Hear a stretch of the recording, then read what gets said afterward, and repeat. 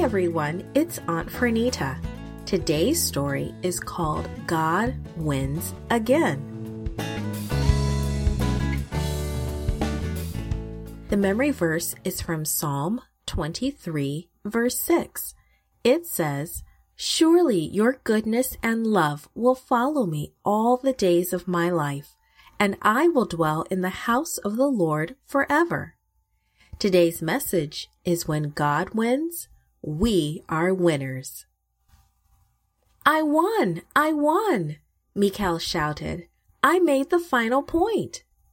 His teammates frowned and turned away. Recess was over. It was time for Bible class. And here's the story they studied. What do you think Michael might have learned? David and his 600 men marched from the city of Ziklag to help Achish, a Philistine king, fight a battle. But the Philistine princes would not let David and his men help, so they had to turn around and march all the way back to Ziklag. As Ziklag appeared in the distance, the men were shocked to see smoke rising. While they were gone, the Amalekites had attacked and burned their city to the ground. Their wives, children, and cattle were all gone. All that was left was smoke and ashes. "It's all your fault, David," the men accused. "You should have left soldiers here to take care of our families." David was upset too. He had lost some of his own family. Now the men were blaming him. What should he do? David's first thought was to turn to God. He knew God would show him what to do. "Bring the ephod," he told Abiathar the priest. "Shall we go after the Amalekites?" David asked the Lord. "Will we reach them and get our families back?" The ephod had 2 large gemstones on it. When the priest asked a question of God, one of the stones would glow if the answer was yes. And that is what happened.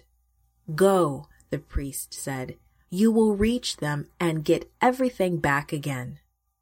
So David and his 600 soldiers set out to find the Amalekites. But when they reached the Besor ravine, they stopped. 200 soldiers were just too tired to go any farther.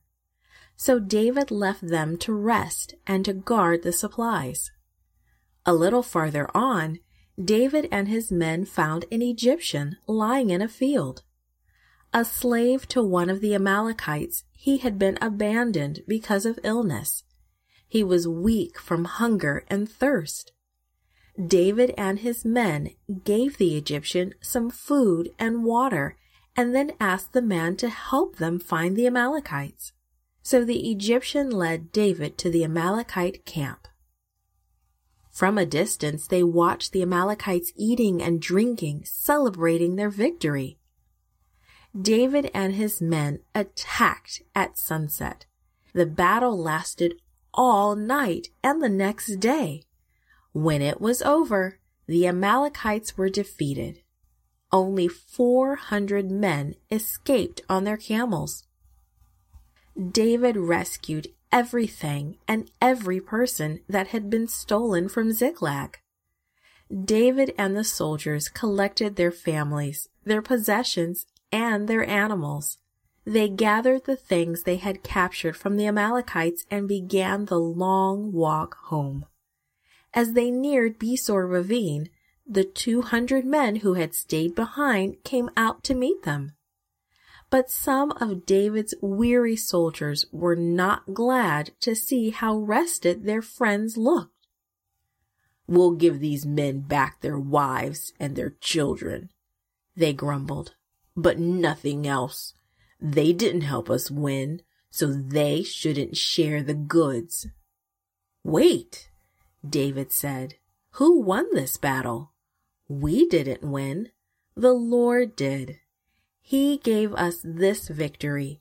He protected us, so all will share alike." And that's the good news of God's grace. When God wins the battle, He shares the victory. We are all winners because Jesus won the victory over sin and Satan. Created and produced by Falvo Fowler. This podcast is read by Franita Buddy Fullwood for Gracelink.net. Animation and artwork by Giogo Godoy. Audio is post-produced by Faith To at Studio El Piso in Singapore.